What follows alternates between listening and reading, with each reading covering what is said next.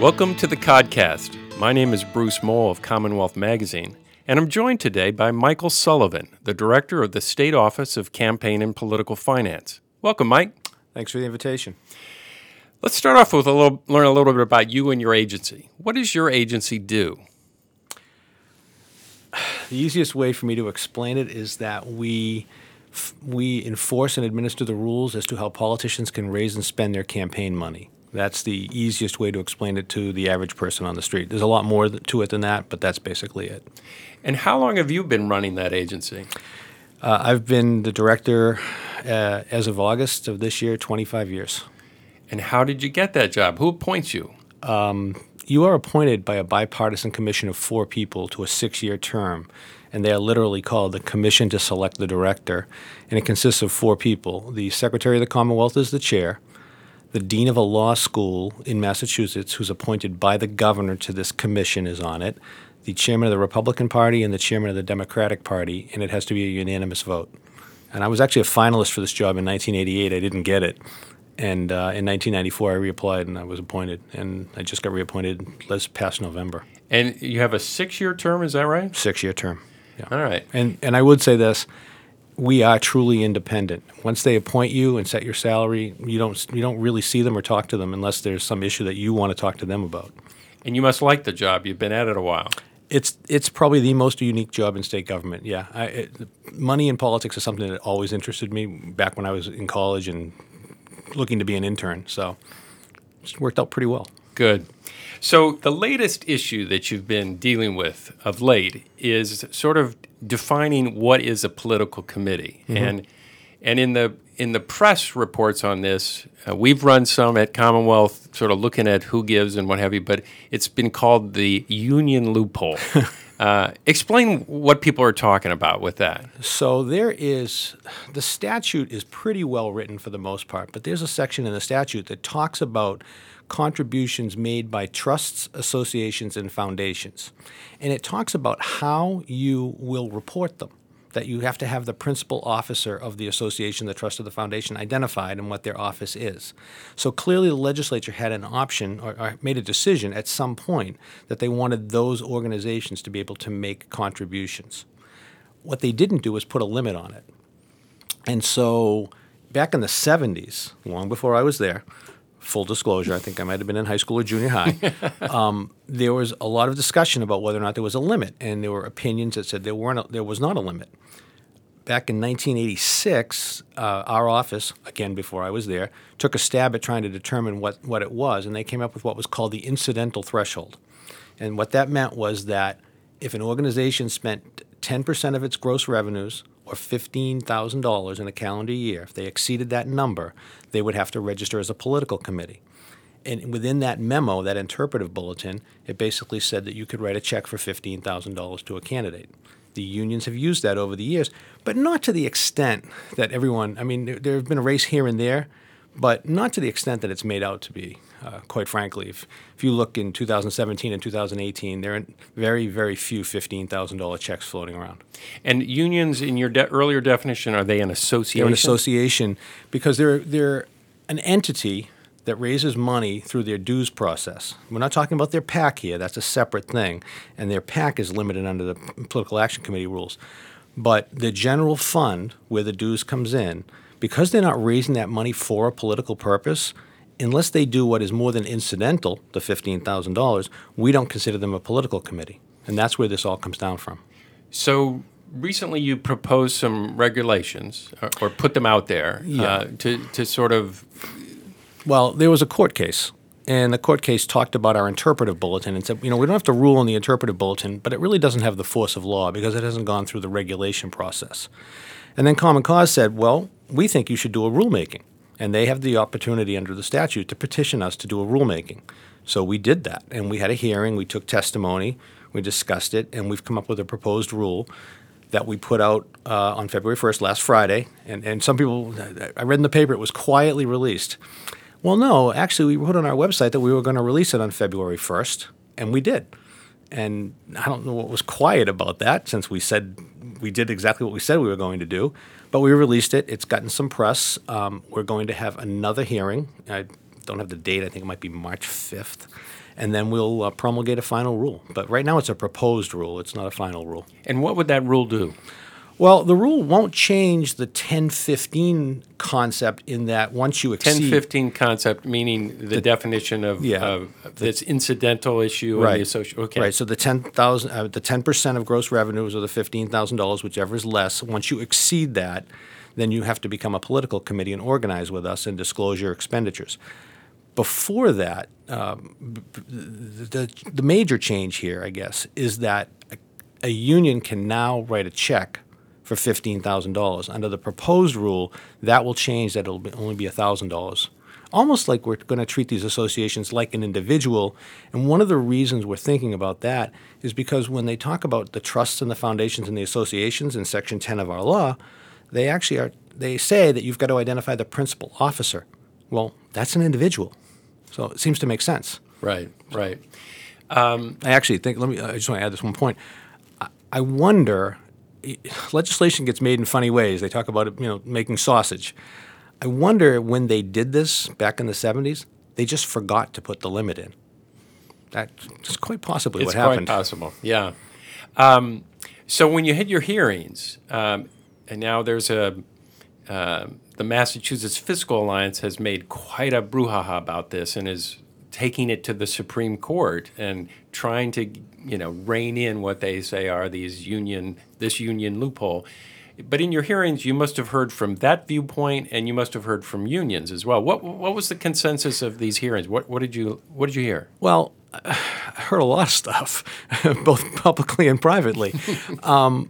Some people said, "Oh, you ought to adjust the $15,000 limit for inflation, and it should be $31,000." Some people said it should be zero. Some others said it should be what it is that a PAC can give at this point. What I think everybody has to stop and take a deep breath and understand is that there's two issues here that are being conflated in the public.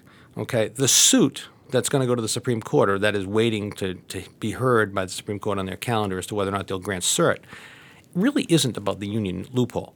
It's really about whether or not corporations should be able to give. That's the issue. They're suing under the Equal Protection Act, the Equal Protection Clause of the Constitution, the 14th Amendment, to say if unions can give, corporations ought to be able to give. That's not the same issue as to whether or not the $15,000 rule is what should happen. But there's a conflation of those two issues. Right. And in the public's mind, that's as good as gold for some people who are out there pushing that agenda. And what about unions? How have they reacted to your in these hearings where you were taking testimony?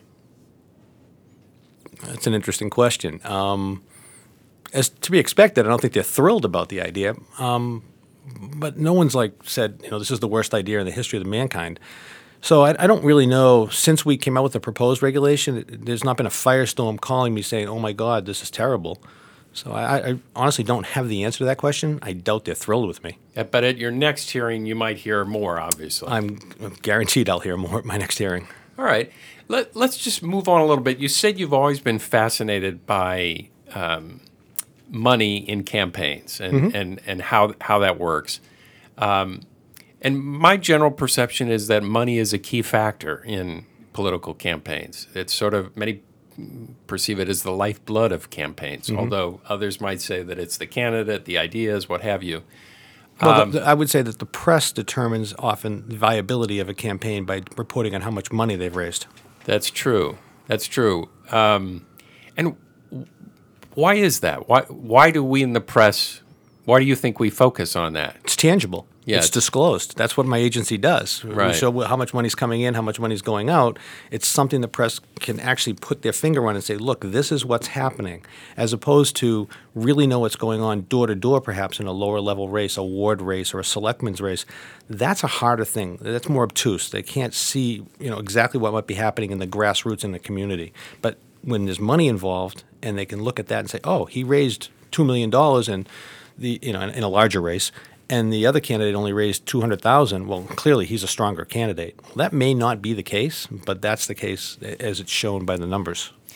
And so if money is a critical factor, I guess where I'm going with this, I'm trying to get a little bit about, Massachusetts is known for, frankly, a lack of competition in state legislative races.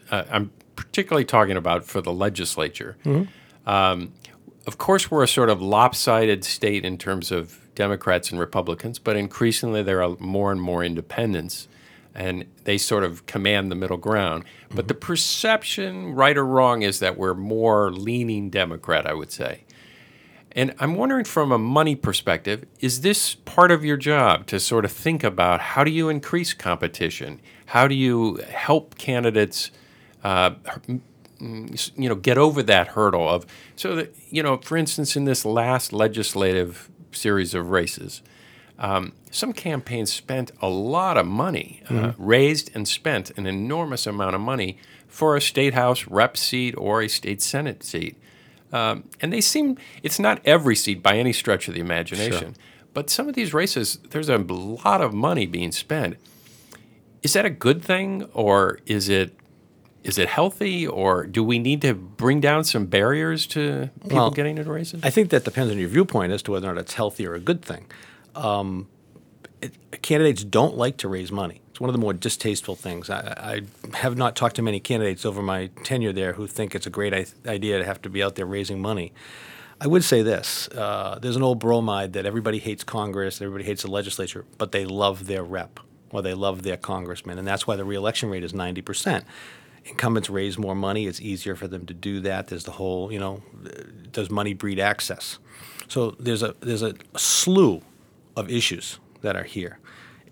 You can't dumb it down to say what's the right thing. Everybody's got a different opinion. My job isn't really to try to encourage more people to run. My job is to make sure that those who want to run understand what it is they need to do for disclosure to the public and understand what the rules are. So we spend a ton of time on education. This morning I spent an hour and a half with our education guy talking to the city and town clerks in Massachusetts so they know what to do with their candidates when they have to file their disclosures. So I see my job, we do enforcement, but I really see my job as education and administration. And we try to work with candidates. We do a 1-hour seminar every Wednesday in our office open. Come on in. We want to talk to you. We want to make sure you understand what it is that you need to do. That's what we do. It's really a teaching environment. It's tough. It's tough to get people to run, I remember one time, I'll get in trouble for saying this probably if my wife listens to this, but I mentioned that I wanted to run for mayor of my hometown. And the next word out of her mouth was the name of the local divorce lawyer. Those are issues you got to get through at home before you put your name on a ballot, never mind raising money. Right. But at the same time, without putting you on the spot about whether you think it should be or shouldn't be, what I'm sort of curious about, I think there are some states that try to put candidates on a bit more equal footing. So here in Massachusetts, once you get elected, it's generally very hard to unseat an incumbent here. And so because they sort of keep, even if they're not being challenged, they keep raising money. And our studies show that people who raise the most money win the races 90-something% of the time. So in some states, the last I checked, Minnesota is one that has a sort of, I guess what my term would be an anti-rollover clause, that if you win a campaign and you're elected, that you can't build up or you can't take a war chest from one term to the next and launch, your fend off challengers that way. You have to return it to charity or you have to dispose of it some way. Is that because all these things about or maybe limiting how much people can spend on a campaign, they raise First Amendment issues too. Is that something that is legal?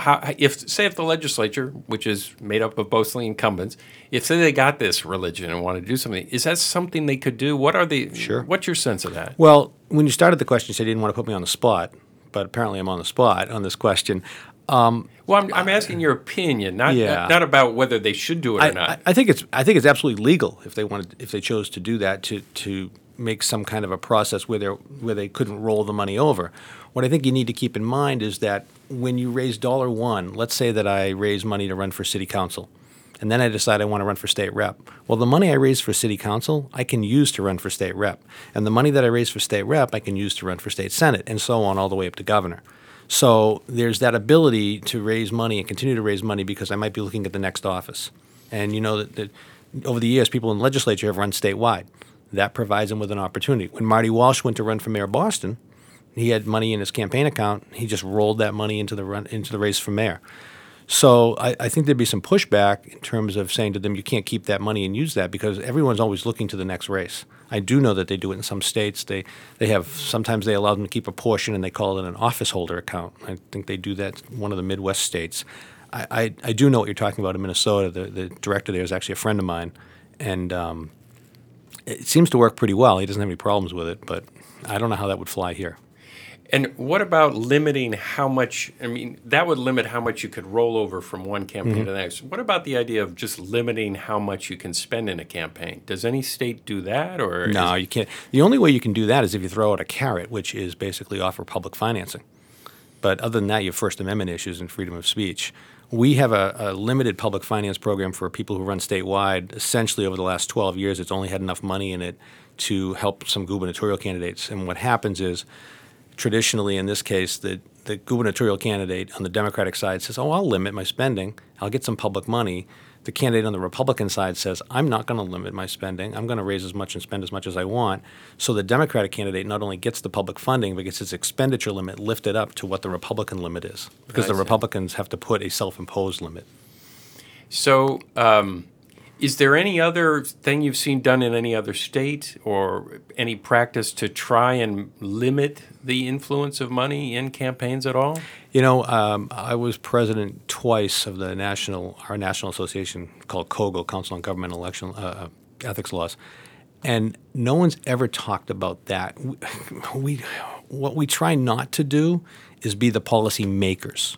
Right, the people get elected to do that. I get appointed to implement the statute and administer it. So we always talk about best practices on how to deal with what we've got. For example, in Massachusetts, there are two systems of disclosure, how candidates disclose their activity. There's what's called the non-depository system, where the candidates do their own reporting, and then there's called the depository system, where the banks do some of the reporting and the candidates do. We are the only state in the country that have this, the depository system. Other states are dying to do it. They all want to try to do it, but they can't figure out how to get started, because everyone in the other states got elected under that system. So they like that system. Why would you want to change the system you got elected under? It makes sense to you. You know how to do it. I'd like to change it here. I'd like to push for the depository system for our legislative candidates, because the very first thing I would tell you with that is I'll never have a problem with understanding how much money they have, because the bank's going to tell me twice a month exactly how much is in that account. It works. Mm-hmm. So, and that's the administration kind of thing that we talk about. And are you, in your agency, the one that has to rule on whether people are spending their campaign funds appropriately? The language in the statute about how you spend your money is very vague. It says it must be used for the enhancement of your political future, so long as it is not primarily for yours or anyone else's personal use. So that's a pretty gray area. But yeah, we handle that. Oftentimes I will use when I talk to people and try to counsel them, I will use what I call the reality versus legality standard. Say that again. The reality versus legality. It may be legal, but it might not be the smartest idea. And so we have that discussion sometimes, because do you really want to read about this in the newspaper or on a blog or on a podcast? But it does seem like there are that is a very gray area. Is a rental car that you use for your political benefit, or is it for your personal benefit? Mm-hmm. Long conversations about cars. Cars, phones, meals. Mm-hmm. There does seem to be quite a bit of... And you're right. There's a lot of discussion. There's a lot of gnashing of teeth on some people's part. At the end of the day, the people who elect you can see what you've done, and they make a decision on whether or not they think it's a good idea with what you've done, and they can vote to reelect you or not. If it's egregious, obviously, if you go into Disney World with the family, that's personal use. That's going to be a problem. We've had cases like that in the past. And we've done disposition agreements. If we sent them to the Attorney General, John Bonomo, a case from several years ago, was a Register of Deeds who was reimbursing himself for postage that he never really bought. And we were able to go through some bank records and determine that they were fraudulent, the bank records that he provided us, because we had subpoenaed other bank records, and he ended up going to jail for 2.5 years for a personal use violation. So that does happen. For postage. Well, he said he was buying postage. Now, everybody knows when they go to the post office, they give you a receipt. Right. He had no receipts. Yeah. And my bank records from the subpoena were different than the bank records he provided me, so I knew they had been doctored. And you said any voter can see how their politician or their representative or senator is spending their money. Do you think a lot of people look at that? You know what's funny is, I don't know. We have a lot of hits on our website. We can track the hits. We don't know where they come from, but we can track them, and it goes up every year. Exponentially goes up. Really? What is funny is a friend of mine is a public employee, somewhat politically active, and we were at a Christmas party once, and I said, come here, I want to show you something. And I showed him our website, and I never got him away from the computer the whole night. And his wife said to me the next day, what did you do with Johnny? He was fascinated with Fascinated. There's a treasure trove of information on our website. And you pay for it. Everybody pays for it in the Commonwealth through their tax dollars. We do everything in-house. It's a great website, and the data in there is amazing. So, if people don't use it, it's too bad, because it's really a good resource to find out what's going on with your rep or your senator, the governor, whoever. It's all out there. Give me a little cheat sheet if you can. If I wanted to see how my representative, my senator, how they were spending their money, I've been to your website many times, so you can see who donates to the candidate, and you can see how they spend it. Mm-hmm. Sometimes it's a little complicated because some people put it on credit cards, and you have to hit another click through to get to that. We're getting better at that. We're trying to make that easier on a one-click basis. But is there, if you're a regular voter, what would you be looking for? What do you sense people are? If I'm a regular voter, which obviously I'm not, I'm a little more schooled in this, but my first thought would be, if I'm voting for my state rep or my state senator, where's the money coming from? Is it coming from within the district? Do I know the people who are giving to him? Is that something that I should be interested in? Does it bother me if it's not coming from those folks? Is there a particular industry that's giving to him? And for example, if there are 20 people from the same firm giving money, why is that? And that's actually an investigative question we ask all the time. We've done a lot of dark money investigations where we've found out that people in companies are funneling money to the candidates. Candidates don't know it, but the employees are getting money from their boss, and the boss is funneling the money through the company to the employees, and they're making contributions. We can track that. So we've done about 20 disposition agreements with folks on that. There's a lot of information. How are they spending it? Do you approve of how they spend it? That goes back to making the decision on what you think they're doing and whether you think they're doing it correctly. Well, that's very interesting. We'll all have to check. And what is the address of the website? How does someone get there? You can go to the website at ocpf.us, very simple, and you can either click on filers and put in a name, or you can click on data, and you can search by name, you can search by town, you can search by employer, occupation, pretty much you name it, you can search by it. Well, that's Michael Sullivan, the Director of the State Office of Campaign and Political Finance. Michael, thanks for being here. You're welcome. Enjoyed it. And we'll see all our listeners next week.